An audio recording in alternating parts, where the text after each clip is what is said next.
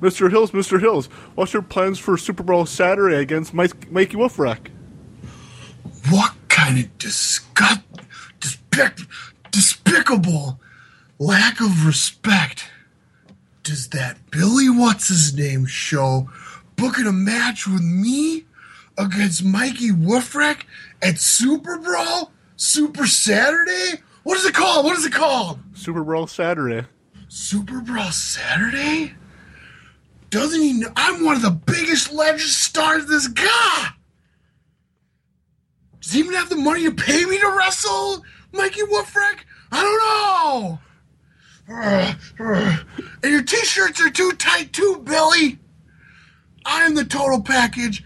I will rip him apart.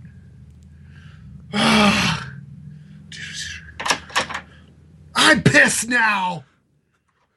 Doors locked too. Ladies and gentlemen, the following contest on World Championship Wrestling. It is set for one fall. Hey, dirty dog, I hear you calling. I think it's time for the show.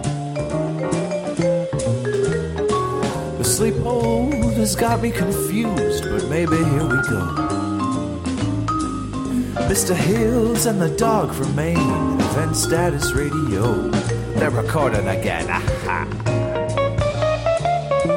Bagels and biceps all over my screen. What are we supposed to do?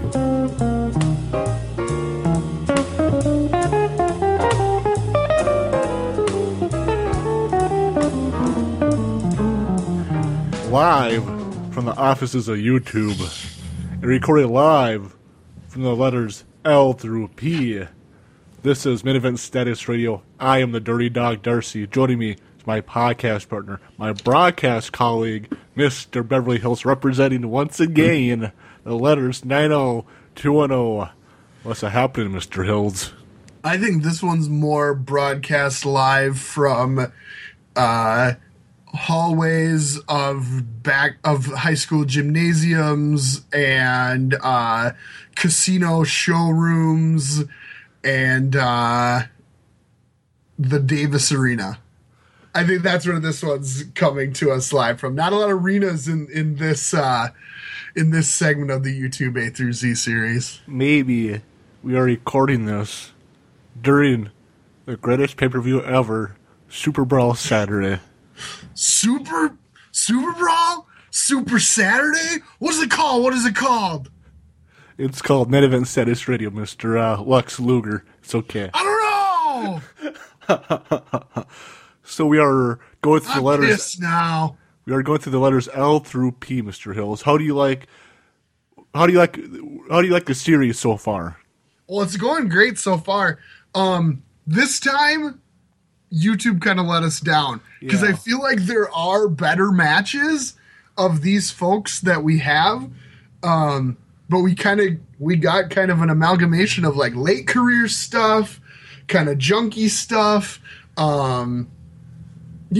things of that nature. But let's jump in. Let's get to it. Well, before we do, how you're mentioning that we were getting junky stuff, I was down and depressed a little bit watching this stuff. Like, this stuff kind of sucks. I'm not feeling it. That I remember, a couple weeks ago for the first series, the first part, how you're mentioning that you wanted to do this series because we most likely won't touch this stuff during our WWE Network series. So that made me feel a little bit better that we probably aren't ever going to touch this stuff again.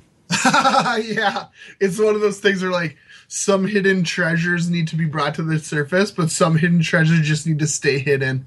Yeah. So I think most of this stuff a couple matches I was like, this is pretty cool, but for the most part we can keep it aside. But yeah. So something that I don't want to keep aside is the next letter, the letter L, as in Lex Luger. Yeah, the total package. He's one of the biggest legend stars ever in this GA. So, what is your first thoughts when you hear the name Lex Luger? To be honest, since the last 10 years of being on the internet, it's the Billy What's-His-Name t-shirt too tight promo. For me, I guess it had to be the total package. Just because, Right on. Well, he'll rip you apart. Yes. So the promo that we get, we kind of mentioned off and We've been on touching on already, it, yeah. is a infamous Super Bowl Saturday promo that Lex Luger cut within, like you said, within the last 10 years or so. Yeah, give or take. I think it's maybe from like 04-ish. Yeah. So the promo was building up. I don't know what promotion was. Do you know what The promotion? Cyberspace Wrestling Federation. Okay. That's what the CSWF thing is behind him, yeah. So yeah, Luger was building up his match against Ron Killings at Super Bowl Saturday. Right, yep. And this guy dressed as like a pimp, kind of. He's in like a blue suit. He's got a blue hat. He has a giant key around his neck. He's flagging down Lex Luger. Mr. Luger, Mr. Luger. Oh, man. I mean, like, really, to be honest, this promo's so amazing. If you haven't seen it, you just need to really seek it out. Like, words cannot do this justice. You know, you need to see Luger struggling with this t-shirt. You need to see him freaking out. You need to see him wondering if Billy What's-His-Name can afford to pay him.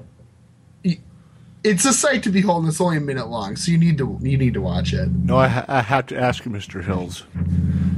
What I got out of this promo was Luger, just like me, was having a bunch of Mercer moments. Mercer moments. He was having a tough day.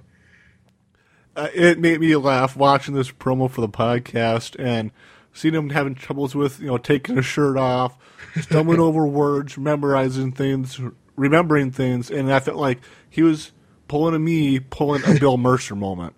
Having a Bill Mercer moment. Yeah, I don't really see the Bill Mercer connection, I guess. But, yeah, he was having a tough time remembering stuff, to be sure. I guess I like to call it Mercer moments. So, but that's just me, though. Okay. Right on. I guess, yeah, do we have any other comments for this promo? No, just one of the greatest promos of all time. So the match that we got, I was kind of excited about it for the first, 30 seconds when I opened it up. The match was Lex Luger defending his United States Championship against Sid Vicious from WCW Worldwide from March 2nd, 1991. Yeah, I overall thoughts, I liked this match. I don't know what you're talking about. I guess, in the end, I did like it. When I opened up, okay, Luger versus Sid, both are known for not really being the greatest workers. Let's see how this one turns out. And I feel like both guys did go far. I went beyond what they normally do to try to pull out a decent match. Uh-huh. Yeah, I thought this one definitely kind of rose above both of what they're usually up to.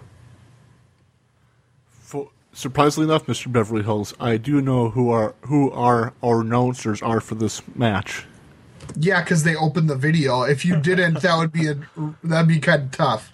Tony Schiavone, Yep. Gordon Soley. Yep, you got it. And something I enjoyed with this clip that the announcers put over that Sid's been sending his opponents out on stretchers and wants to do that to Luger. I enjoyed it because it helps put into context what we'll see later on in the match after the match happens. Yep, that's kind of the angle here that's happening, is that Sid is putting everybody on stretchers, and eventually, as his time is kind of winding down here, it ends with a stretcher match. Stretcher match with El Gigante. So, and what's your thoughts on the two quick pre-tape footages that we had with Lex Luger and Sid? They're pretty good. We got Sid kind of again talking about, pushing his angle here, pushing that he's going to send Luger out on a stretcher, and Luger's is less memorable to me. It was just kind of him, saying that he's going to keep his title. So yeah, I was going to say what I wrote for. Oh yeah, so for Sid, it made me laugh that I wrote down Sid said, Sid, and you're not. Like, Yeah. duh, that's obvious that you're Sid Vicious and Lex Luger isn't. And Luger, yeah, didn't really have much to say. Yeah, it was very basic. He, I don't know, he flexed for the camera. One thing I enjoyed was, I think when the ring announcer was introducing Sid, since Sid was the first guy that this match is it had a TV time limit. It was based on what we had left for TV time remaining. I enjoy having time limits and being announced because to me it gives the match more importance that those guys have to also, besides beating each other, had to beat the time if they want the W and the title. Sure.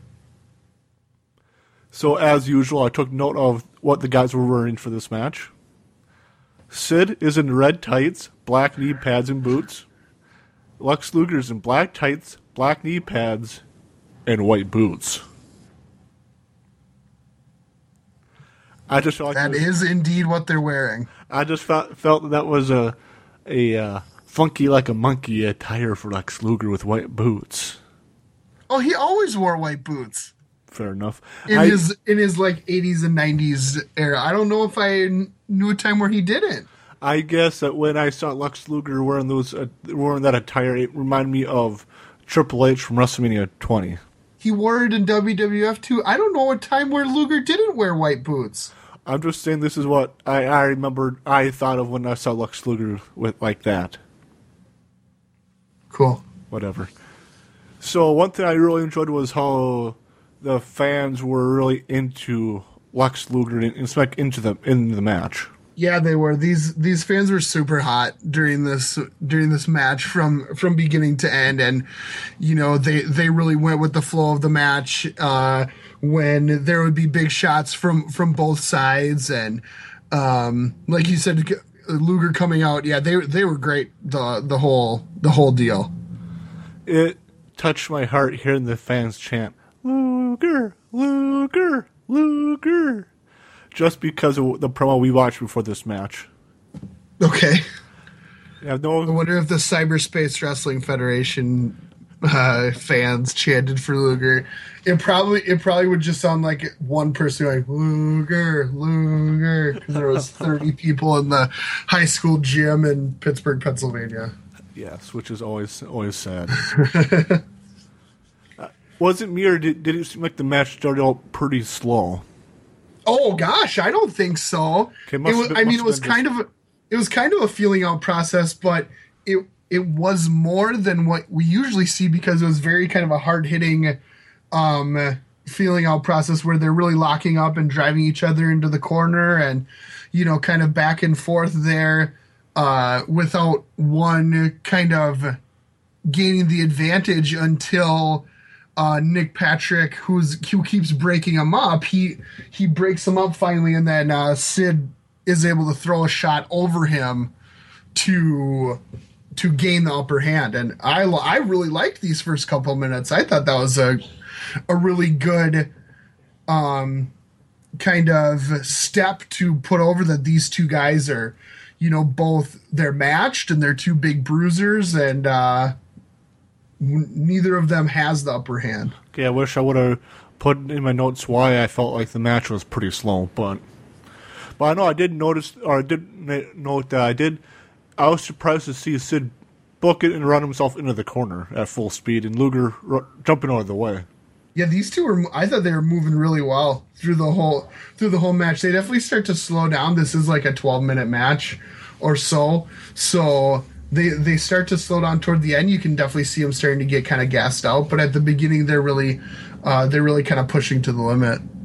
Which like I said is really nice to see these two guys doing that. Especially when I mentioned too that normally we don't, when we think of Lex Luger matches or Sid Vicious matches, that we normally don't think of stuff like that from those two. Yeah, and I mean these two get a really bad reputation. And when I picked Luger, I was hoping that we would get something from 92, well, basically from his WCW run earlier, because I know the stuff that you've seen all the crap Luger. Yeah. And you listen to podcasts where they hate Luger. Yeah, they crap all over Luger, yeah. Because they only watch stuff from his terrible era, right? And if you only watch 96 to 98 Luger, you're going to think he sucks. Because he does. Yeah, I feel like even his, I guess, second half run in WWF, I guess, from WrestleMania 10 on, I feel like that run in WWF Luger wasn't so great either. Yeah, he was garbage in WWF, but if you watch 89 to 91 Luger, you're going to see a lot of good stuff, and especially 90 and 91. And really even 95 when he comes back to WCW, and into the 96 stuff we saw, I don't think he looked bad. But here, he's running around. He throws a cross body at one point. He's selling when Sid hits a lariat about a quarter way into the match. That's more selling than Luger did in the last 10 years of his career. He almost did a whole flip, right? So it was, I thought his performance and you can see where he's at in 91 were both really good. Oh, something that I guess I was surprised to see was in this clip, Tony sends us to a commercial break, and whoever uploaded this video left in the WCW This Week promo by, I originally wrote down some blonde guy, then I realized it was Nature Boy Buddy Landel. Yeah, because he says his name like 5 times. He goes, "I'm Nature Boy Buddy Landel." Because if he didn't say his name at all, I wouldn't have any clue on who he was. Oh, man. Then you got to watch more Buddy Landel. Yes. A funny line. We should put L for Buddy Landel. Yes. That would have been better. Maybe if we do this again, he can be the L. Something that I got a good chuckle out of was him saying, "World Championship Wrestling is where it's happening." Just because I always, at the beginning of every podcast, I always ask you, Mr. Beverly Hills, what's a happening? Right on. Yep, and he's coming after Ric Flair. He says if he's a 7-time world champion, that means he lost 6 times, and he's gonna give him the 7th loss. Yep. And something that made me kind of chuckle was that Buddy Landel mentioned that Ted Turner and Jim Herd went to Buddy Landel and asked him ideas for TV ratings. I guess that made me laugh. I mentioned it because why would they go to Buddy Landel for TV ratings? Because he's a heel and he's a liar. That heels say that. Mr. Beverly Hills, I want to talk to you about podcast ratings. No, nothing. No, nothing. Because I don't think you didn't really respond to what I said. You just kind of had your deal. But I guess that makes what you're gonna say. I guess that does make sense on him being a heel and all that. I guess it is heel-esque things to say that. Oh yeah, Bossman came to me for TV ratings. Exactly. It said, "How can we pump up the ratings?" Yeah, of course the heel would say that. And I felt like he said other stuff that really doesn't matter. No, because this isn't his. He talked for 20 seconds in this whole thing. Let's not get bogged down in this Buddy Landel promo. Then we come back from commercial break. Yep, and that's when Luger hit that really good crossbody. Was it off the top? No, off the ropes. He sprung off the ropes and hit a crossbody and looked really good. Well, yeah, because I put that in my notes too. That I was surprised to see that crossbody. Yeah, and at this point, this is where I really kind of started to kind of perk up and realize, this is a good match. We're watching a good match here. Sid was in control, and he was kind of working on grinding down Luger, and he threw him outside and worked on him outside. I don't hit the announcer comments very often, but Gordon did have a really good point, I thought, and he says that Sid wants this win because being a champion means you make more money. I didn't know that. Yeah, Gordon tells us that there's hundreds of thousands of dollars riding on this match, and that's the difference between being a champion and being a challenger. Right, exactly. And like you're saying too, that I've said it before in different podcasts, I enjoy when announcers say stuff like that because it puts over title matches and puts over why the challenger wants to beat the champion and take the title. Yeah.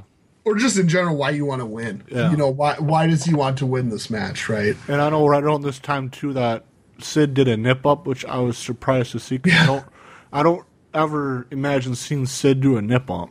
See, this is what I'm talking about. This is a good match. They're bringing out everything for Worldwide in 1991, a random Worldwide match. But yeah, Sid also after they came back in, he hit a really cool kind of standing neck breaker, like a diamond cutter without the panache. And then he tries to throw Luger out, but that we get a kind of a Lex up situation here. Sid's trying to hammer him, but he's no selling it, and Luger hits a power slam and a good looking vertical suplex, but he just gets two. Then they both kind of fall outside and just kind of. Before we go to the outside spot, I did note that before hitting Sid with the suplex, Luger did look at the crowd and yelled out, "Ha!" It made me chuckle that see him try to get the fans into him giving Sid a suplex. Yeah, they were way into it. They already were. He didn't need to do anything to get him into it. So they're fighting outside, and Luger throws Sid into the post, and he is able to rush in right before the count, and we get our 10 count out win here for Luger. So Luger wins, and before I feel like within a heartbeat of Luger rolling into the ring and scoring the count-out victory, Sid also rolled in too, like a heartbeat behind Luger and attacked him from behind. Yep. Dropped a few elbows to the Luger's back and smashed his face in the mat and taunts the crowd to the crowd raining boos on the Sid Vicious. Yeah. Yep, that's certainly true. Then Sid calls for a stretcher, and it was there like in half a second, which I'm like, whoa. WCW is at the top of their stretcher game. Man, these orderlies are right on the edge of the ring with the stretcher ready. They're at the top notch of wrestler health in 1991. Yeah, then Sid tries to powerbomb him, but Luger back body drops him, and then Luger clotheslines him over the top rope, and Sid lands on the stretcher, then freaks out.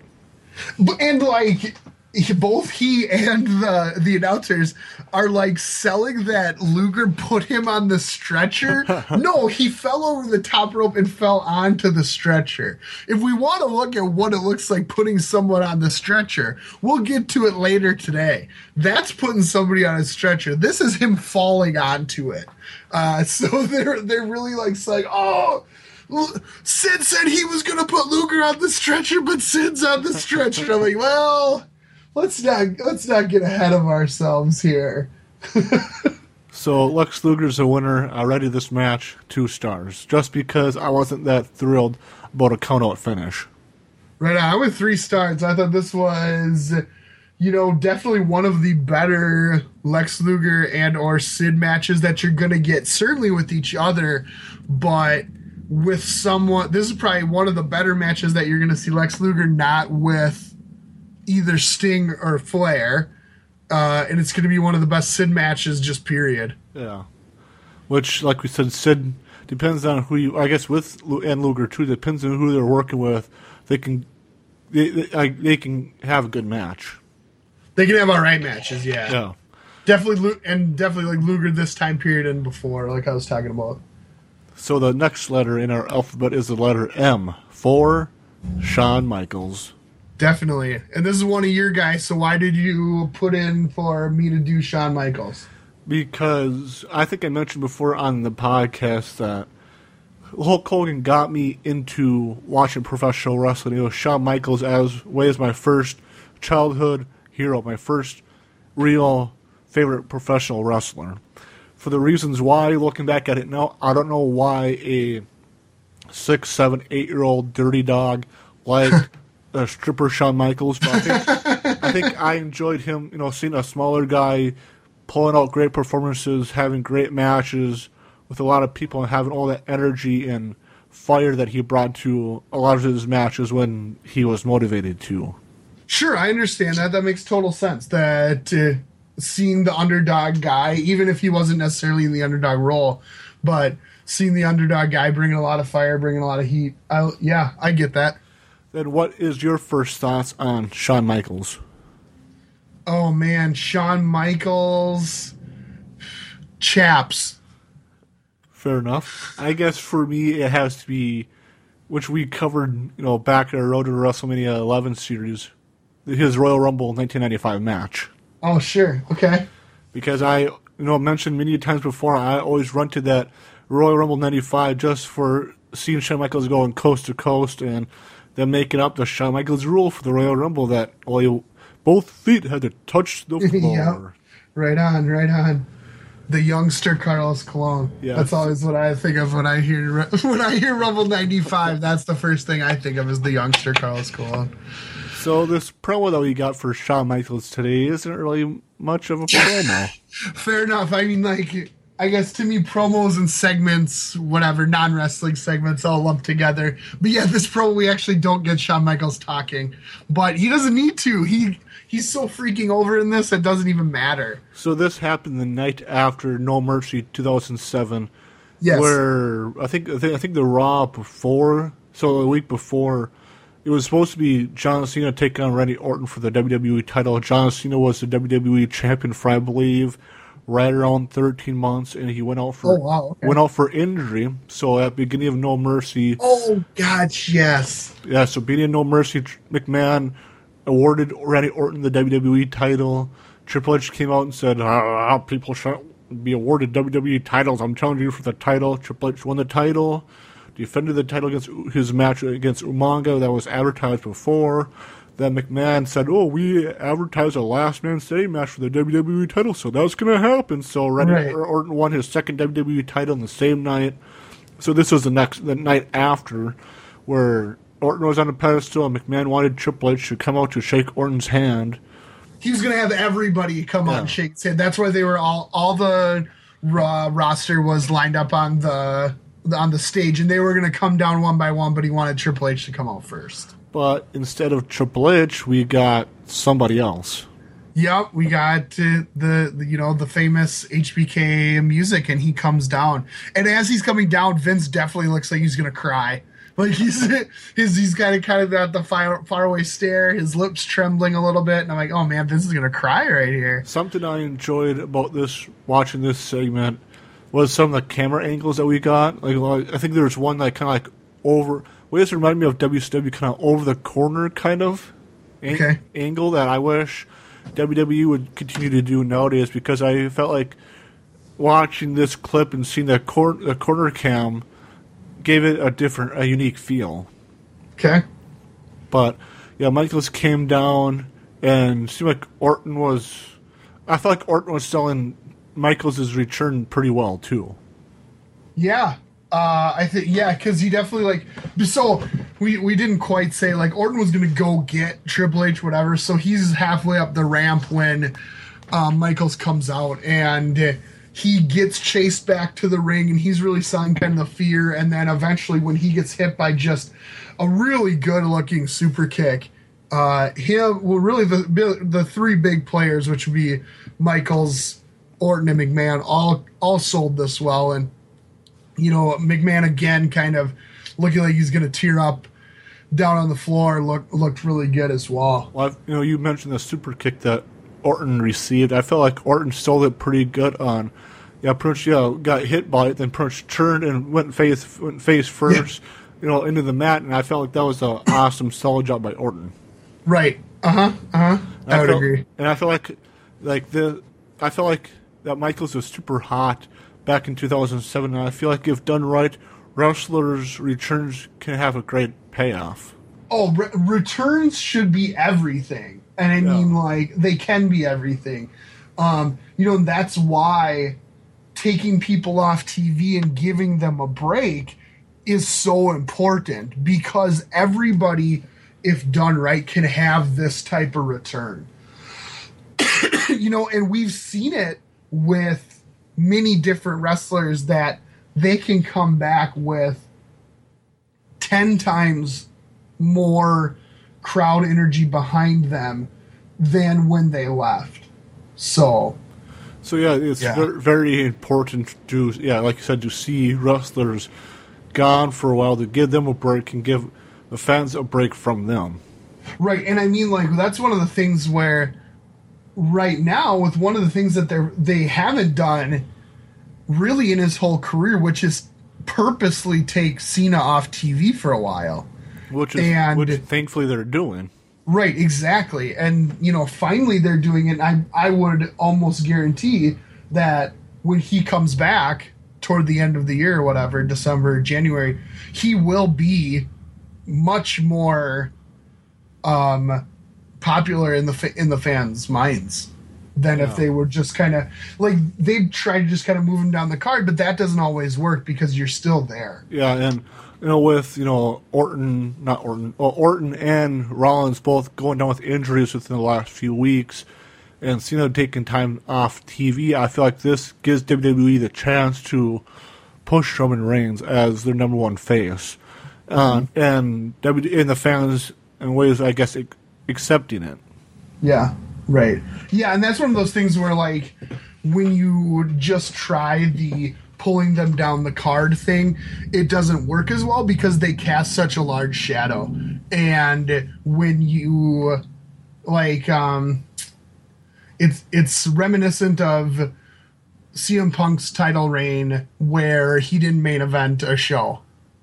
Right? Like, if you're trying to say that this person is most important because they're in the title picture, but they either aren't main eventing or they aren't, they're still kind of living in the shadow of these former big stars, it doesn't really matter. And that's another reason why pulling people off TV is important. Yeah, we'll talk about CM Punk. That kind of ties in a little bit with our next match. That when CM Punk was World Heavyweight Champion in 2008, he was the World Heavyweight Champion in, remember, his SummerSlam 2008 match was defending the title against JBL, and most people didn't care about that match, and most people didn't. Yeah, I care. don't remember this at all, by the way. So I guess I would chalk me up as one of them. The only reason why I remember it is because obviously at Unforgiven, Chris Jericho won the World Heavyweight title in a World Heavyweight title scramble match that he wasn't supposed to be in because Orton punted Punk in the backstage area, and Raw General Manager Mike Adamle wanted to throw somebody else into CM Punk's place, and it was Chris Jericho, which leads us into, I guess, the match for Shawn Michaels for this podcast. Yep, right on. So from October of 2008, it is Shawn Michaels against Batista. And this was 2 weeks before Cyber Sunday, where Batista was challenging Chris Jericho for the World Heavyweight title. And for this edition of Raw, I think it was October 13th, but somewhere in October that Mike Adamle gave both Batista and Chris Jericho the choices to pick their Cyber Sunday opponent for that night, and but then Jericho picked Shawn Michaels for this, and right before the bell rang, Jericho came up on screen and said that he's also making this a lumberjack match. Mm-hmm. And I guess, like, I don't know, this might be an off night, but I don't know if the slow-talking, big-word Jericho holds up very well. Like, looking at it almost a decade later, I'm like, I don't know if this looks as good as it used to. It was something different, but he beat it to the ground, and, I don't know if it looks as good. I guess I haven't went back recently to watch some of that time either. I guess it didn't bother me watching it, but then again, I'm also a big Jericho fan, so I'm going to be a little bit more biased towards him than you or anybody else. I just don't know if it holds up super well. I'd have to see a lot more of it, though. And I do remember the big promo where he kind of turns heel and he, kicks Michaels and kicks his wife or whatever as being really good. If that's how it went. Well, it was Jericho had Michaels and highlight reel segment and threw him through the Jericho into the screen, 5000. Then at SummerSlam that year, SummerSlam 2008, Michaels was supposedly going to retire, but Jericho interrupted and was going to Dak Michaels in the face, but Michaels ducked. Oh, yeah. That's when Jericho hit Rebecca Michaels' wife right in the face. Yeah, that's right. Yeah. Okay, now I remember. So all the lumberjacks come out, and man, this is really a who's who of 2008 Raw superstars. Woof. Bam Neely. When Legacy got super bloated and we got freaking Sim Snuka and Manu is there. Oh man. When people talk about when there shouldn't be a brand extension, this is maybe what we point at. Yeah, when we look at like Bam Neely, man. Bam Neely's a Minnesota guy, so I feel like we should maybe like get behind him, but man, not good. I was talking, right around when the Lumberjacks came out, Lawler mentioned that he might talk in tech speak because of Cyber Sunday. And I wrote in my notes, Lawler, please, no. Oh my gosh, they sounded so old when Lawler was like, OMG. And then he's like, well, maybe I'll say LOL. And then Cole's like, oh, are you laughing out loud? Oh, man. So I was like, oh, God. These guys just aged 40 years before our very eyes. They came across so bad and old. Because, like you said, they sounded super old, and even Mama D, she's 60, and well, she doesn't she doesn't talk like LOL, OMG, IDK, But if let's say I or one of my brothers would text her or something like that, she automatically knows what we're talking about. But I feel like Lawler and Cole seem a lot older than in 2008 than what Mamba D does now in 2015. I would agree. And Lawler continuously from 2008 to now, well, even way before 2008, but he's like. Reminds everybody that he is old and out of touch. He does not seem like he is tied into anything. Pop culture, the current product, whatever. He always comes across so bad. So once the Lumberjacks came out, we go to commercial break and come back, the match was already underway. Yep. And as Michaels is the first one knocked to the outside, and he hits Sim Snuka, and that made me happy. Like, before anyone could get to him, he punches drop a deuce right there, and then just gets back in the ring. And I just kind of, like, give Michaels some credit on that one. It made me happy. During this time that Michael slapped on a figure 4 on a Batista, and the announcers put over that the start of their feud happened at WrestleMania 24, where Shawn Michaels retired Ric Flair. Right. Yep. That was the whole beginning. Was when Batista kind of started a quasi heel turn, healed on Michaels about him retiring Flair. Yep. And to me, I enjoyed during this match that the announcers called back to that, even though I knew that's where it started, because that also was where Shawn or Chris Jericho kind of got tied in with this feud and where the famous Jericho Michaels 08 feud came out of. But not everybody knows that, so it was nice to hear the announcers call back to that. Sure. And I guess I mentioned the figure 4 spot. There's another spot I wrote down was, I think when Batista put Michaels in the rear naked choke or some kind of chinlock grapevine thing. He worked at Body Scissors for a long time. I guess I want to bring that up because I felt like these two guys didn't really have that great of a match for this match. Oh, okay. I felt like there was a lot of rest holds. Okay, well, here's why. If I can speak for them, it's because it's a face-to-face match. Fair enough, yeah. How are you gonna? You can't have really a beatdown spot. So either you're gonna have something that's very back and forth, which is how we start, or you're going to have something where you don't have a lot of, kind of pounding from one guy to another because you don't really want to heal them. So that's what we get. And I thought he did a good job on that body scissors, but Yeah, well, it's not my favorite match ever, but yeah. I guess it's just not my favorite match out of these two and all that. I guess I feel like some of the rest holds got too much at times. Okay. Let's see then. I guess I didn't before that though. Michaels hit a good swinging neck breaker, and Batista even hit a running power slam. So yeah, I guess some of the moves like the power slam and spine buster that we'll see later on from Batista, some of those power moves Batista made them look pretty damn good. Right, and when after this kind of longer body scissors and back working segment, we get a lariat from Batista, a nice tilt-a-whirl side slam. So yeah, HBK skinned the cat so he wouldn't go outside. And as he comes back in, Batista immediately grabs him, throws him into a tilt-a-whirl side slam, and that looked really cool. Yeah, which always looks good. Then Michaels did go outside, and Mark Henry pushed the other lumberjacks out of the way just so he can lock on a nasty-looking bear hug. Yeah, this is my favorite spot in the match because Bam Neely tries to grab him, but Bam Neely sucks, and Mark Henry knows it. So he pushes aside this idiot, and he goes, "Get away. Let me work because I actually know what I'm doing."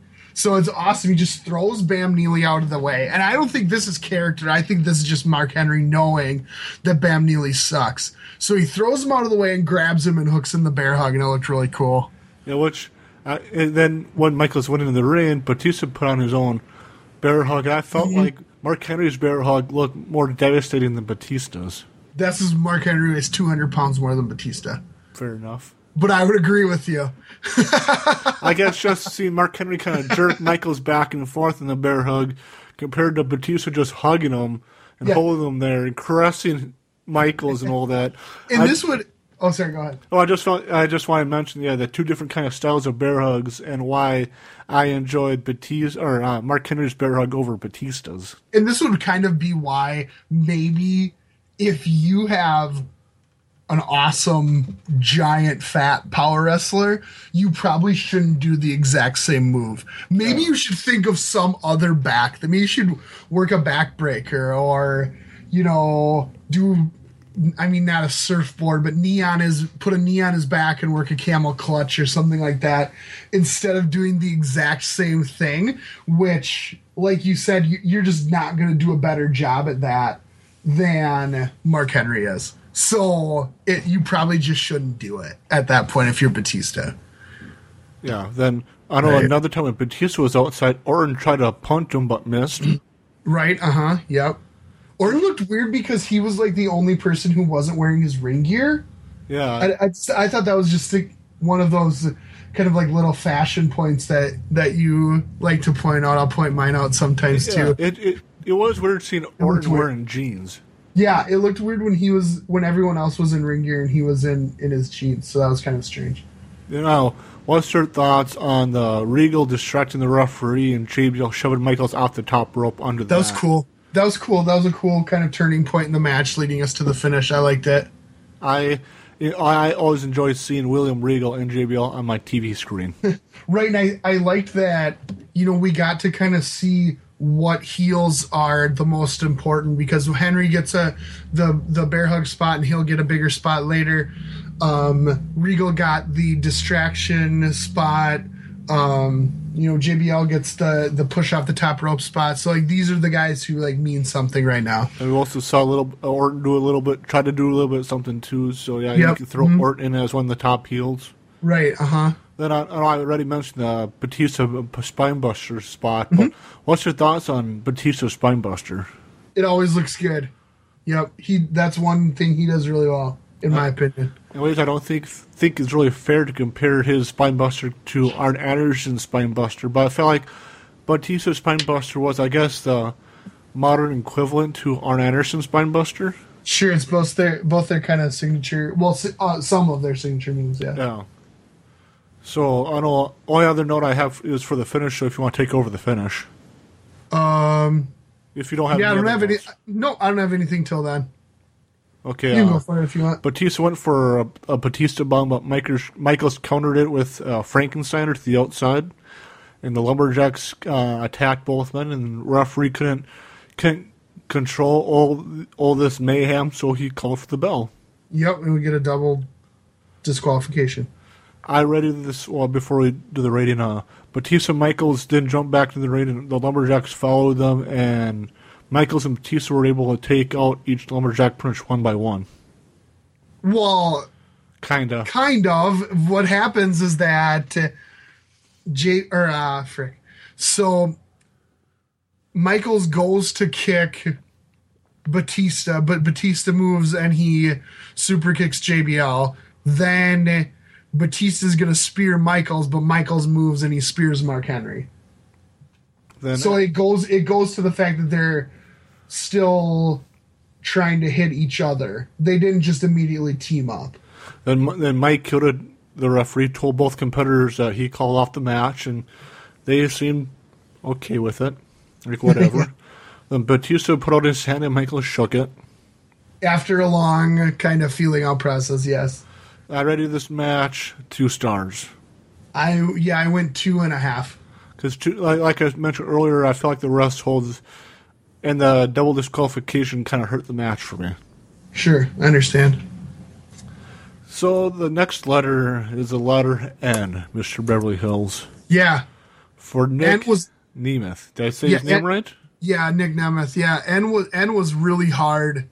As you can see, that I had to go to a name of a guy who he used it for, a year. Because when I was getting things ready for this outline, and like Nick Nemeth, who the hell is that?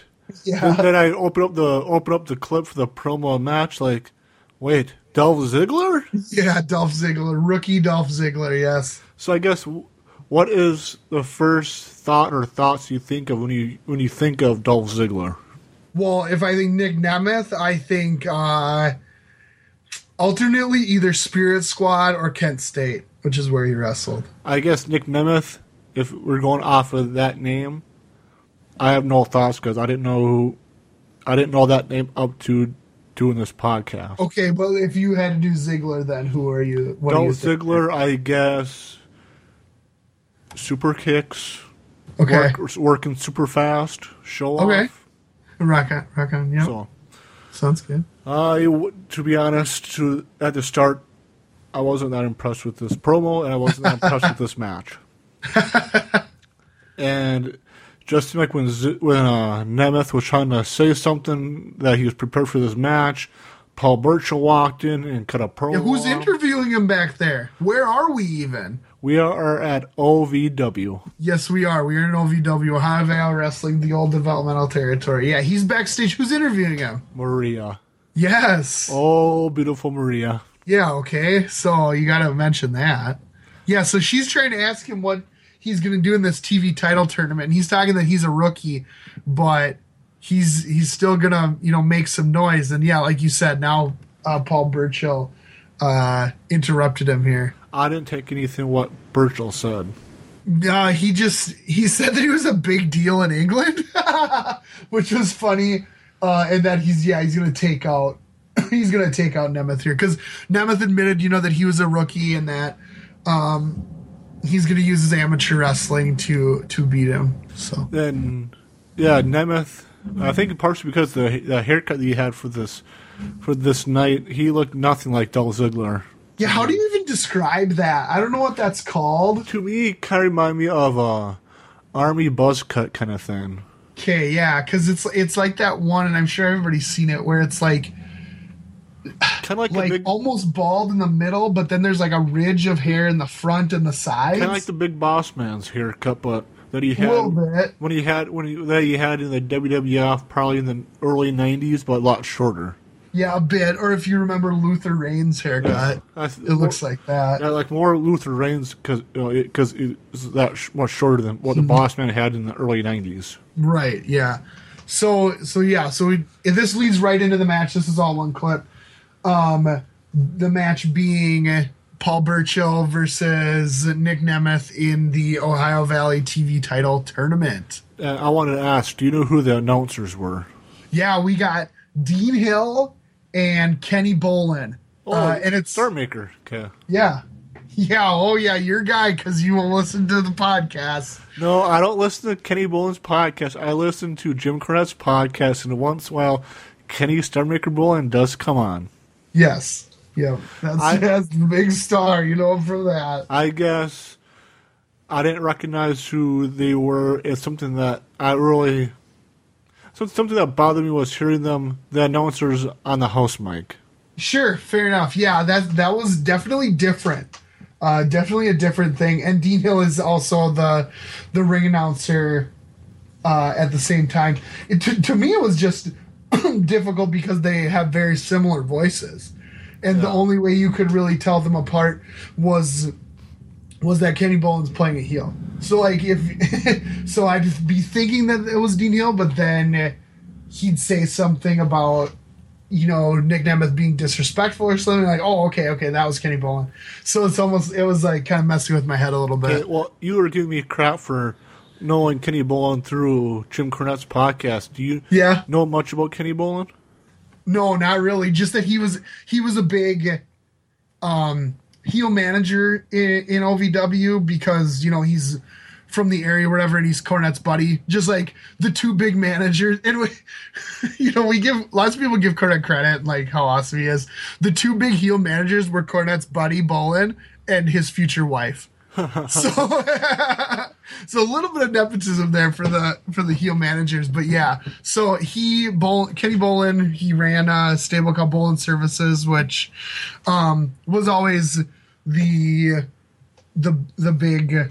big heel stable, which I guess makes sense because in a developmental territory, I'll give Cornette huge credit on this. In the developmental territory, you're going to have guys leaving all the time. Oh. So, like, basing it around a manager is a smart idea. So having Bolin there. It's kind of like what WWF did with Heenan and the First Family.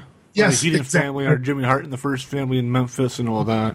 Yep, exactly. You said the other announcer was Dan Hill? Dean. Dean Hill? What do you know about him? I've learned about him through other things, through podcasts and through news and stuff. Apparently, he's just a longtime worker there. He's also apparently like a cop, or almost. I think I've even heard he's like a detective or something in Louisville.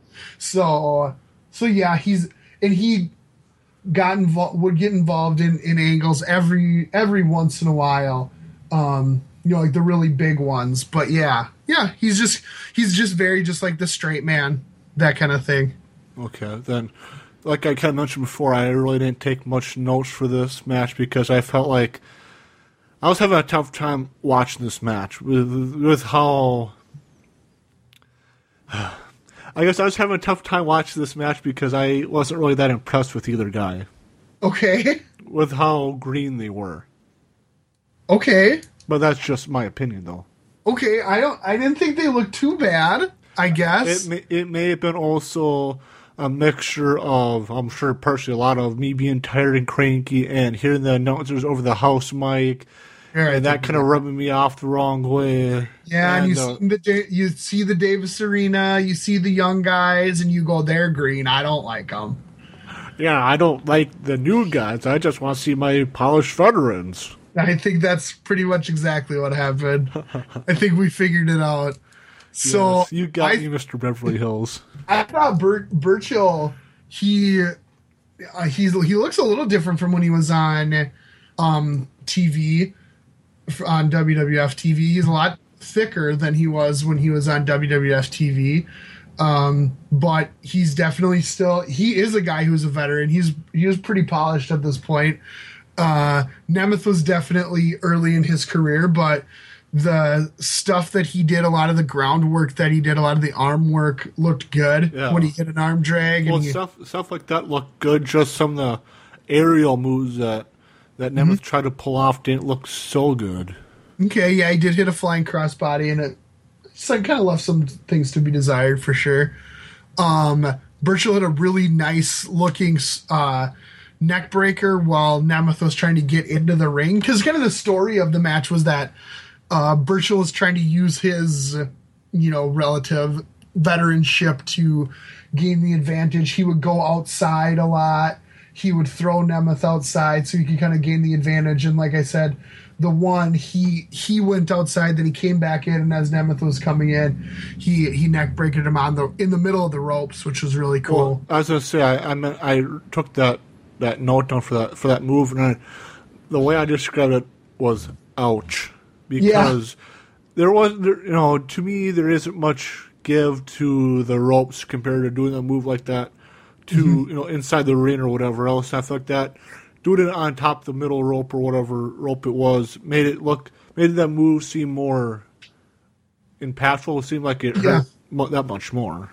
I would agree. It did add an impact to it. It looked good. Nemeth did, he is really early in his career. He did kind of mess up a Northern Lights suplex, but ended up hitting it and got a roll up, but just got 2 counts on him. Burchill tried for a moonsault but missed, and this is where things kind of broke down, got pretty sloppy.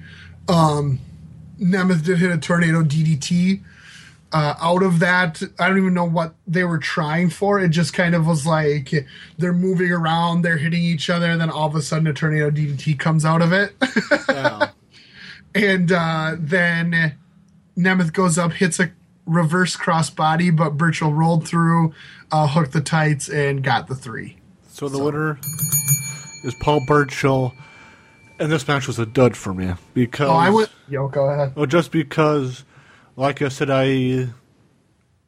going into it, the promo wasn't that impressive to me. The audio wasn't that great, which I really can't complain too much about that. The audio. The announcers on the house mic, that just rubbed me off the wrong way, and we all know how much I enjoy the fan interaction, and the fans seem like they were sitting on their hands most of the match. For a little bit, yeah. Well, I can't wait till you rate the fan interaction on the next match then, because they were out of control for it. What do you rate this match, Mr. Bentley? A 1.5. I rated this match. Why a 1.5? Because I thought the good points, the arm work by Nemeth was good. The neck breaker through the ropes was good. And I thought the good. You don't even have to say the good outweigh the bad, because I'm still only rating it a 1.5. It has enough good things to get it to that point. I like that. So the next letter we get is the letter O, as in Cowboy Bob Orton. Yes, And this is the one where I was talking at the beginning of the show, where I said we really got kind of done in by YouTube here a little bit, because Bob Orton has such a long career, working in Mid-Atlantic, working in the Midwest, the Kansas City territory, the St. Louis territory, working in WWF, and we get stuff from the UWF and the AWF from 1991 to 1995, and I'm like, oh, come on. Like, this is a joke, like the very last days of his career. Yeah, but before we get into that, what's your initial thoughts on Cowboy Bob Orton? The Ace from when he was in WWF. Okay, since you mentioned Ace, I had to say his gimmick cast on his arm. Yep. Oh, yeah. Right on. That is definitely it. That's what I should have said. It's definitely the cast. So for the promo that we get, Bob Orton is with his manager, John Tolos? Yep, the coach. Okay. Do you know anything about the coach? Yeah, he was a long-time West Coast wrestler, and then he came into WWF as the coach. Okay. I was just going to ask if this was the coach that managed Mr. Perfect. Yes, it is. Yep. And then he's segued into the UWF here after that. Okay, then I just felt like that both John Tolos and Orton did a lot of yelling in this promo and called his opponent a chicken. Yeah, Coach calls Brian Blair a chicken. There were some really good lines, though, because Cowboy Orton talks about, he doesn't say who this is. Now, later I learned that this is Captain Lou Albano, but he's like, the ugliest, fattest, most sausage-looking man I've ever seen comes out. And then I was like, okay, who is the ugliest, fattest, most sausage-looking man? And then Tolos also like doesn't say it for a long time. He's like, who does this big fat guy think he is with these rubber bands hanging off of his face? I'm like, okay, all right, now I know who it is. Captain and then finally, Captain Lou Albano. yeah, and then finally he's like, Lou Albano. I was like, okay, I get it. So yeah, they're cutting a promo on Brian Blair and Captain Lou Albano, and then he calls him a chicken. Yeah. And he goes, if the kitchen's too hot, get the hell out. So the match that we get is Cowboy Bob Orton Jr. taking on Trevor Blanchard from the American Wrestling Federation. Yep. And obviously this isn't the American Wrestling Federation that's up here in Minnesota nowadays. Do you know anything about this AWF? This is just something that was started.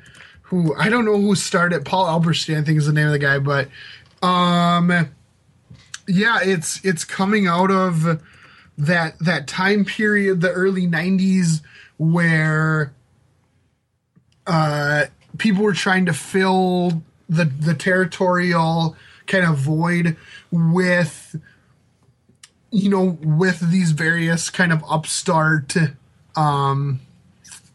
federations, and this is what we get. Okay. Then Trevor Blanchard, is that Tully Blanchard's sibling or child no. or something? This is I think it's someone just using that name. Okay. Yeah, Then, this is just a guy. This is a long-time jobber. I'm looking at his wrestling database here. A lot of WCW Saturday night stuff. Yeah. Okay. Then I think, the announcer mentioned this was a 3-round match. Do you know anything about the round system in the AWF? Right on. I should have said this. Yeah. The thing about the AWF is that they had a lot of old farts. Okay.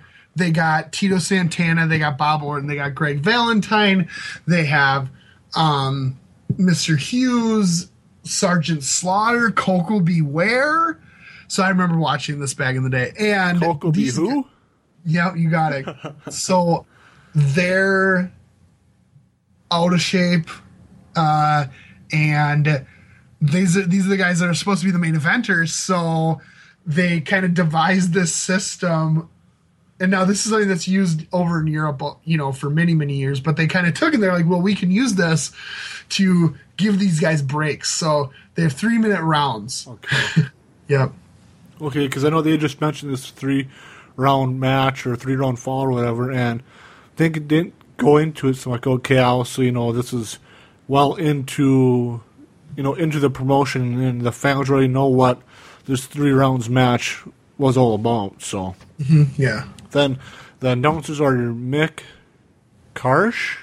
Yep, Mick Karch. And Terry Taylor. Who is this Mick Karsh guy? Mick Karch was a longtime AWA announcer. Okay. And you can see they kind of took guys from the AWA on the kind of outside end, because Ken Resnick is the backstage interviewer, and he was a longtime AWA guy as well.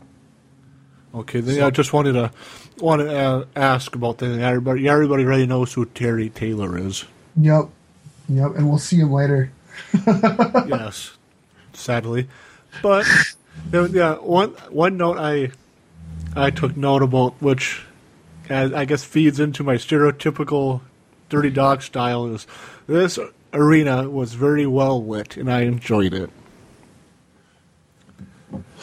No, the fans were like in the dark. The ring was the very ring. well lit. Okay, the ring's very well lit. I'll agree with you. I was like, the what? If listeners, listeners, if this was a video cast, a vodcast, you guys would have laughed on to see Mr. Beverly Hills' facial expression right when I said that. It was hilarious. Right, because I was very confused.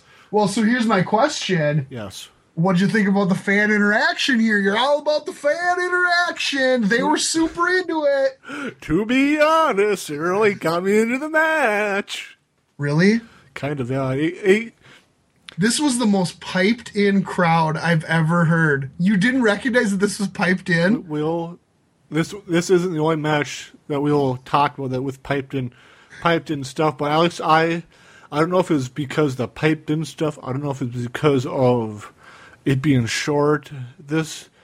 I had an easier time being connected to this match than other matches we've seen. Oh man, yeah, because like if you look at the crowd, no one's saying anything, and you're just hearing ah, ah, boo, boo, and I'm like, what?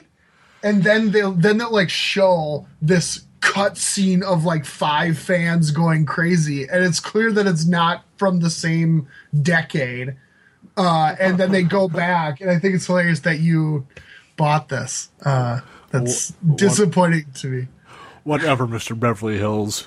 Yeah. So Bob came out to a pretty cool ripoff of Wanted Dead or Alive, and this is the first instance of just a shit ton of piped in boos here. And then all of a sudden, yeah, pretty much. Then all of a sudden, Oliver Humperdinck is there. Because like they announced, they're like with his manager Oliver Humperdinck, and he doesn't come out, and then the match starts, and there he is. I'm like, oh, okay. Talk about Oliver Humperdinck here. Talk about Oliver Humperdinck. Wasn't he a lot heavier before this? Yeah, man, he looked super thin here. I noticed that too. He was looking in really good shape for sure. Because the only other time that I can remember seeing Oliver Humperdinck was when he was managing Bam Bam Bigelow in WWF. Yeah. I think in '87, I thought I saw Oliver Humperdinck. I want to say with Bam Bam again in Jim Crockett Promotions, but I'm not too certain about that. And they may have hooked up again, yeah. But at least in the '87, '88 WWF with Bam Bam, I remember Oliver Humperdinck looked a lot like an egg. And just how big he was, and just seeing him here, like, what the heck? Is that the same Oliver Humperdinck from before? Like, he looks super thin and all that. I'm like, well, good for him for losing all that weight, because he surely needed it. Yeah, the announcers do compare him to many things, though. They compare him to a troll doll. They compare... Oh, shoot, now I forget what the first thing they compared him to. Talk about a troll with his facial hair. It kind of looks like one. Yeah, right on. No, I agree. That was... It was pretty accurate. And then even when Orton wins, they're like, there he is with that troll over Humperdinck. Well, with the, like the ghost... Gargoyle! That's what they call him, a gargoyle. Well, just his face and like the reddish, grayish beard that he had. Mm-hmm. Yeah, looks like a trollish gargoyle. Yeah, but so this was a very nothing match. This is a total squash. We got some amateur wrestling early, but then Orton takes over with some eye rakes, knee drops, a big hot shot, and then he hit the pile driver, which was his longtime finisher, and that's for the 3. Yeah, Bob Orton Jr. is the winner, and I rated this match a dud. Like you said, it was a squash match. Yeah, this is a dud. This is definitely a dud. And I love how the fans boo up Orton after the match. I'm sure it was piped in stuff. It sounded like a machine. It sounded like someone was hitting like the keyboard, like boo boo boo boo boo boo boo boo boo boo boo boo boo. Then we see some replays, and we go backstage with Oliver Humperdinck, and he changed shirts from the match to the promo, and the announcer even mentioned that. Yeah, because he's hot, he said. So I felt like, definitely this was a pre-taped, from completely different time. The match and this promo was two different times, and I felt like Oliver Humperdinck did a good job covering that up. Yeah, I mean, those are little things. Like, that would be someone being like, oh, he's wearing a different shirt. He's not even wearing the same shirt he was wearing. So, make point of it, whatever. Instead of trying to hide it, bring it forward. And Oliver wants all the marbles, he says, and he's bringing out the crown jewel of the House of Humperdinck, which is Cowboy Bob Orton. And I thought this was a lot better promo than the UWF one. Orton says that it's all about the know-how, skill, and knowing how to bend the rules without breaking them, which I thought was cool. And I felt like he did a halfway decent job doing that in the match that we just reviewed. Yes, I would agree. So, the last letter for the podcast, Mr. Beverly Hills, for this edition of YouTube A through Z, Yes. The letter P, not for podcast, but for Ken Patera. Yes, Ken Patera, the world's strongest human. And when That's what baby Gary Michael Capenna calls him later. and when I saw it was Ken Patera, I was so unenthused about it until I watched the 2-part promo that Yes. and all that, and I was super excited. But before we talk about the promo in the match, Mr. Beverly Hills, what is your initial thoughts on Ken Patera? I mean, sadly for him, probably the first thing I think of is McDonald's. Yeah. Taking out McDonald's since you mentioned that, I think of former Intercontinental Champion. He was the Intercontinental Champion? I thought so. Oh, cool. Good for him. I didn't know that. may be wrong, but Look it up. I don't know. At least that's why I think of, but I no. think McDonald's Window Destroyer. Fair enough. So just to look, I am Googling up Ken Patera just to see. Mine too. Yeah, in 1980, he held the Intercontinental Championship. Was he WWF champion too? No. No. Okay. Okay, I guess I was right then on him being a former Intercontinental champion, Gorilla. You got it, bro. Then, so we might as well talk about the promo. That is a 2-part promo, and I am happy I clicked on the second part because, Me too. got the outline. I'm like, okay, Mr. Beverly Hills just added in the first part. I'm like, First part, what yeah. the heck? Why not watch the second part? And I loved watching the second part to watch the whole promo. So this was this promo happened in Jim Crockett Promotions. Yes. And Tony Atlas. At this point, we're calling it Mid-Atlantic Championship Wrestling, yeah. Okay. Then I know Yep. Tony Atlas wants to have a match with Ken Patera, but Ken Patera wants Tony Atlas to jump through some hoops before they have a match. Yes, well, he's got to show, he claims he's strong, he's got to show that he's really strong, because Patera was just on the World's Strongest Man competition on CBS, and he was pulling a bus and all that stuff, so he's, if Tony Atlas says he's strong, he's got to prove it. And because of this promo and this match, I have to open up my Mellow Yellow, Mr. Beverly Hills. All right, do it. Because Ken Patera, like I mentioned, blew away whatever expectations I had with this promo. That he showed a lot more character than I ever imagined him having. I gotta say, I would agree with you first off, but he also says that Ken Patera is like Coca-Cola. He's everywhere. Well, Mellow Yellow is part of the Coca-Cola family. Got it, yep. So a good tie-in. But yeah, like I said, that Ken Patera has been showing off his strength and wants Tony Atlas to show his strength. And in the promo that Patera said that he's like a weight. Him and Atlas are two different kind of guys. That Atlas is more of the body guy, wanting his body to look beautiful, and Pantera's actually strong. He wanted Atlas to prove him wrong. And he's got a series of feats of strength set up. So you wanted, I'm sure you got them listed. You can go for it. The first one is Pantera had a spike in his hand and spike nail, put it through a board.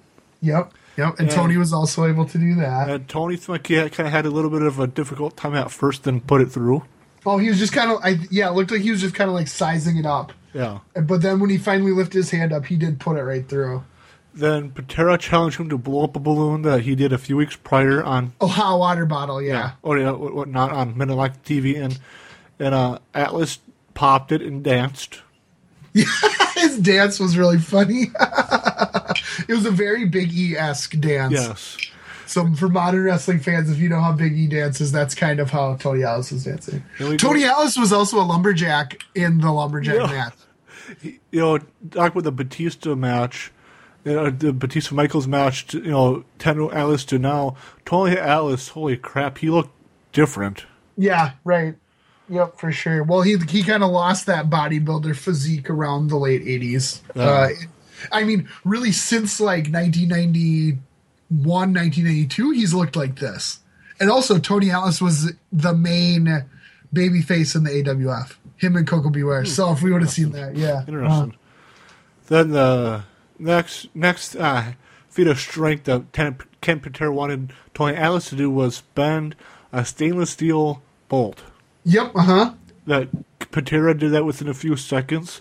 Then Atlas did it, and Smecky, took him a little bit longer to do it, Yep. which was, I'm sure, just for TV. Do it, having troubles just for TV and all that. And when he did it, fans pop. Yeah, maybe, but this stuff looked legit. Like, for as legit as it could be. I don't know. I'm not sure if it was fake or gimmicked or not, but it looked real. Yeah, at least it seemed like they were kind of doing it. Atlas was seemed like having a little bit of troubles just, I assume, for TV-wise and all that. Right on. Then we do After the bolt. Then we had the final one, which is with a construction bar. Yeah. Like a steel bar and all that.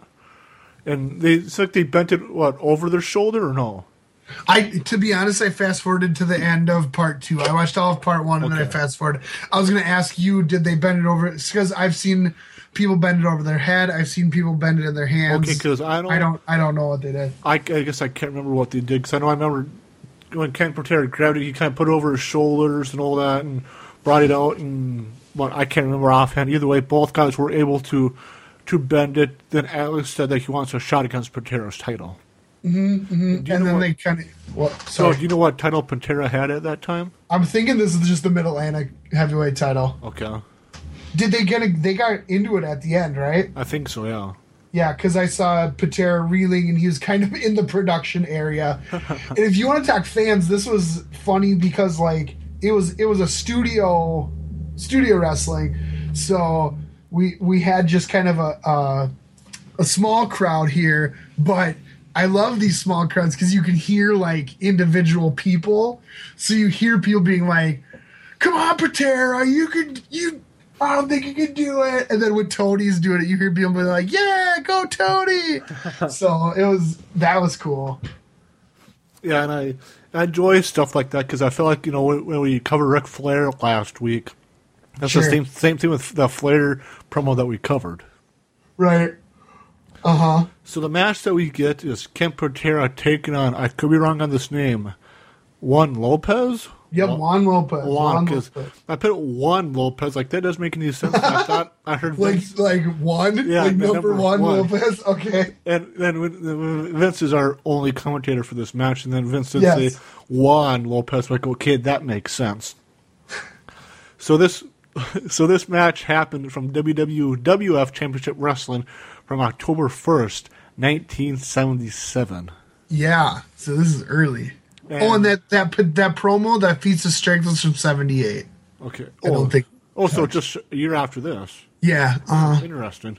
Because I was going to say that Patera looks completely different from that promo to this match, since Patera's wearing a neon green wrestling singlet, but also had long blonde hair, kind of like Ric Flair. Yeah, big curly hair, and it was brown in the promo, in the Mid-Atlantic one. Yeah, and I know I guess kind of complaining about, or I was saying last week with the Rocky Johnson Piper match with Gorilla as our solo announcer, how I really didn't like it, but I felt like with Vince here as our solo commentator, I liked it.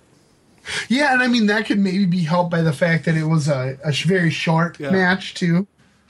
Which definitely helped me out. And one of the things I noticed about this match was the ring looked super, super stiff. Sure, it did. It did. It wasn't me, or did this ring seem also super gigantic? I don't know. I guess I didn't really notice that. Okay. Now, did you? I alluded to it earlier, but did you notice who our ring announcer was? No. It was baby Gary Michael Capetta. And funny. He had the highest voice ever. He's like, Juan Lopez. And then he was like, from Portland, Oregon, Ken Patera. You're sure it wasn't Juan Lopez? Yeah.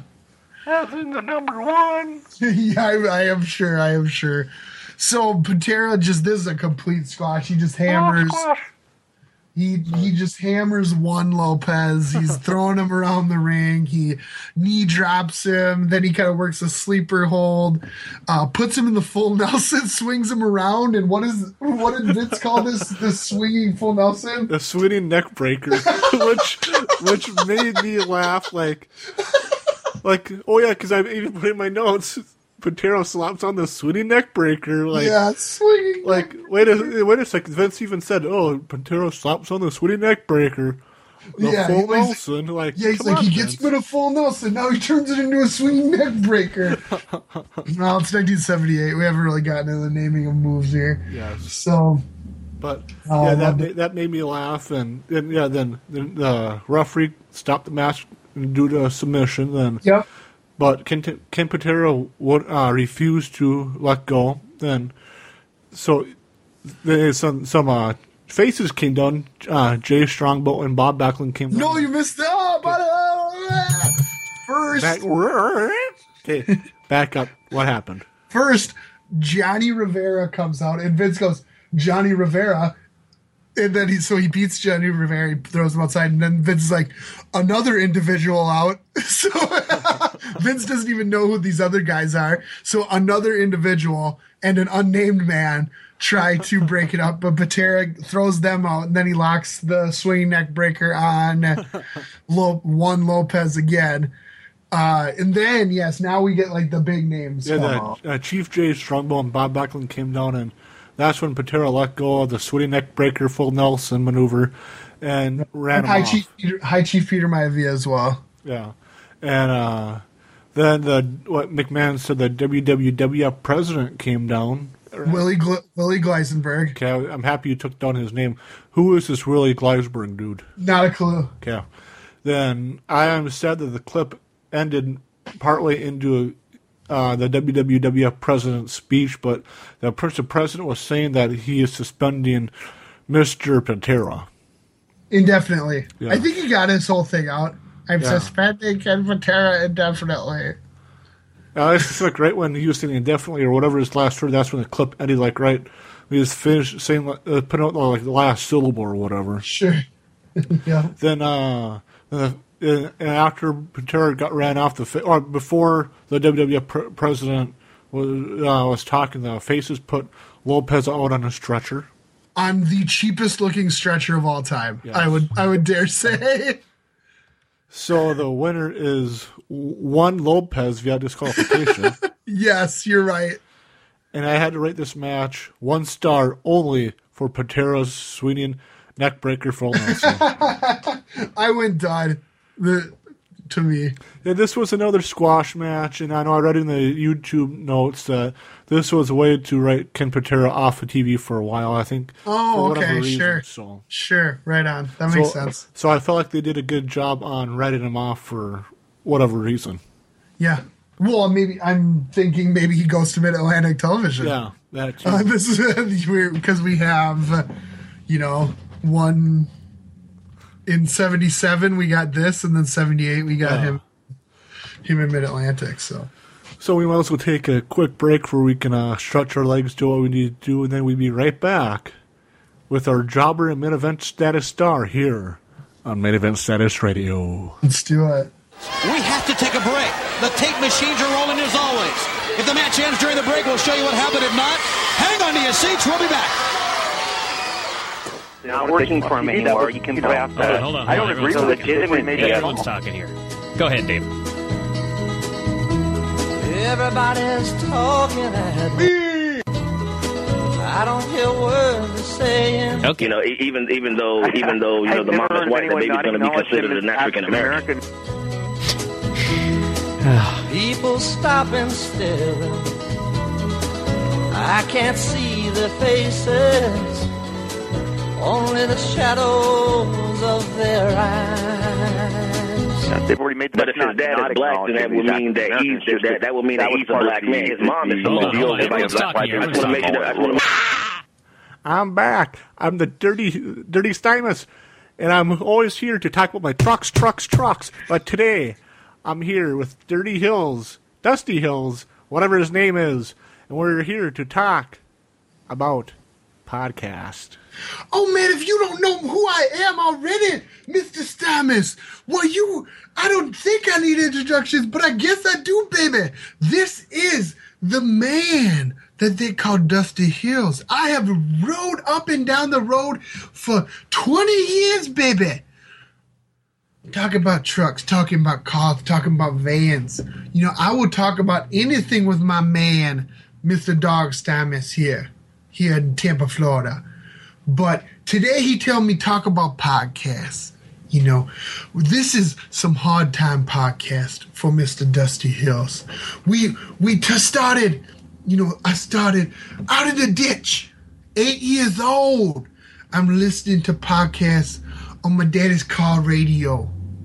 By the way, you can get a call here at Mr. Dog Stamus' lot. Then we talk. I listen to podcasts on the Record Player. Yeah, with Record Player Daddy. Then come around. They tell me Dusty Hills. We got this thing called cassette. And listen to the cassette podcast and the CD podcast. And then finally, they give me this iPod. And they tell me, Dusty Hills, listen on this iPod and this podcast thing. And I say, oh, come on, Daddy. I listen to everything. Why you give me this iPod thing? But I stumbled upon, I was looking through iTunes, Daddy. And I look past all the stats and all the different wrestling podcasts. And I listen to that dirty man, that Ross Report. He's so saucy. I don't like it. I listen to one cast, I turn it off. But then I find this podcast called Main Event Status Radio with the Dirty Dog Darcy and then Mr. Beverly Hills. Oh man, did I love it! Ooh wee! Made me think about my times with Baby Doll. It had me happy like that. So I say, everybody, buy a call from Dirty Dog Stamus. Listen to the podcast Main Event Status Radio. Love Dusty Hills. I love you. Good night.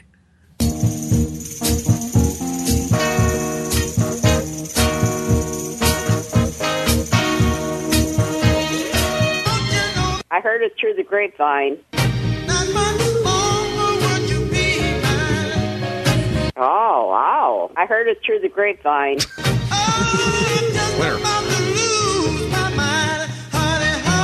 Yeah.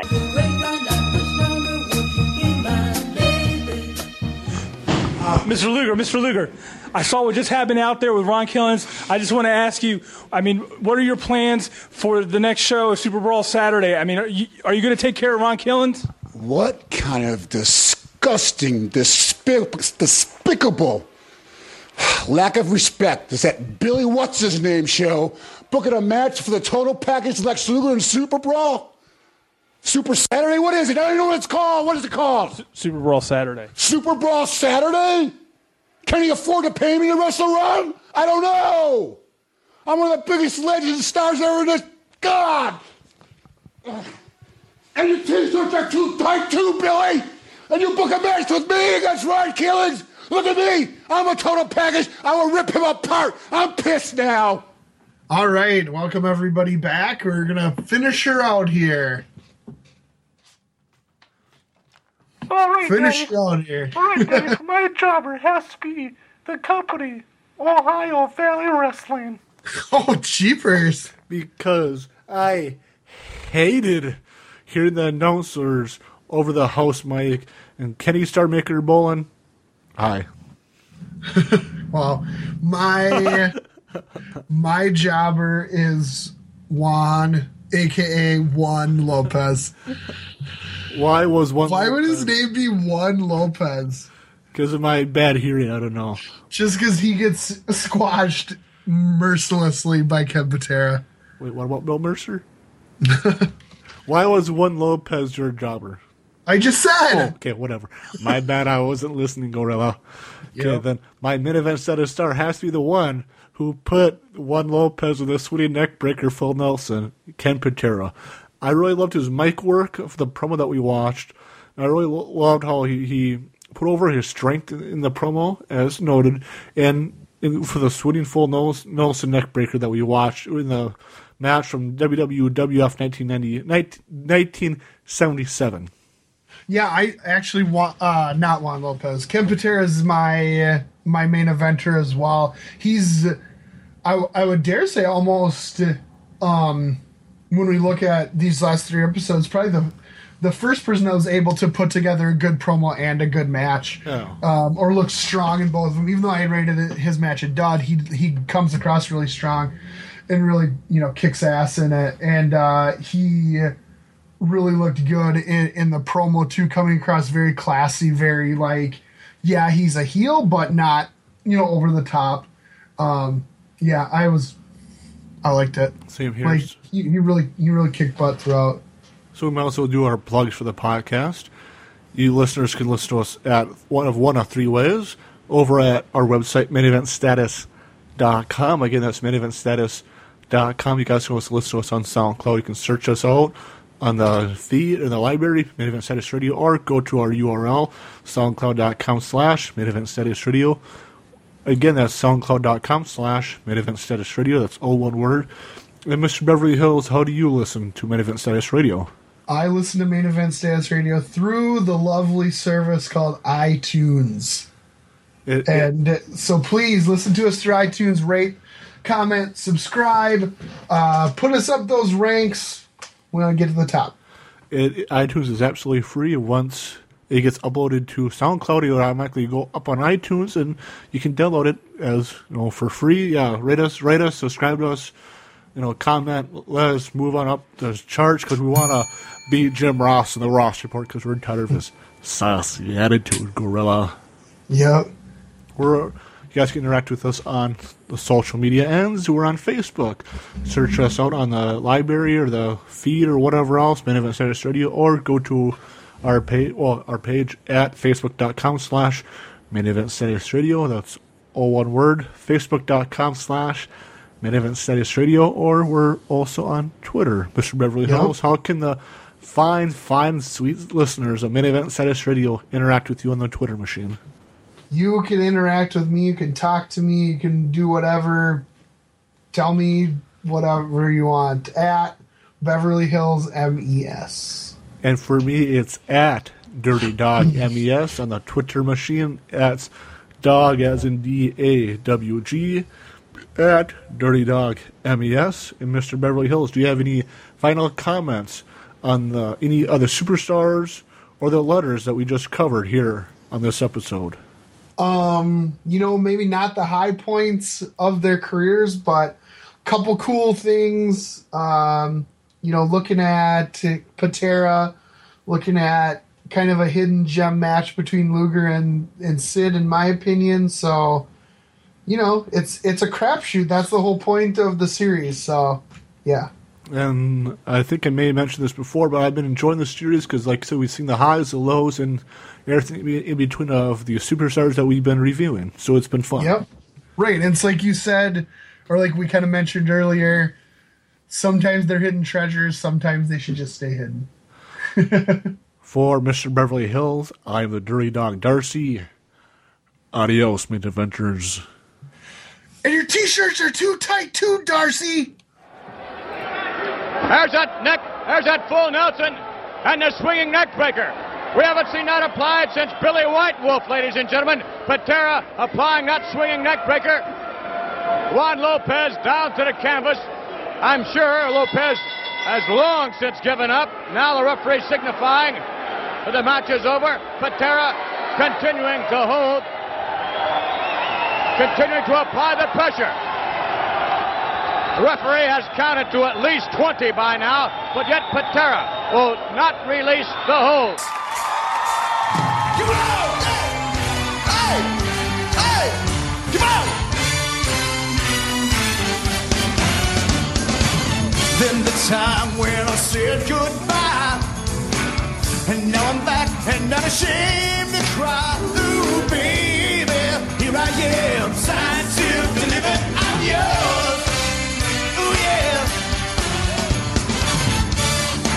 When I said goodbye, not ashamed to cry. Ooh, baby, here I am, signed, sealed, delivered, I'm yours. Let's go! Yeah, here I am, baby.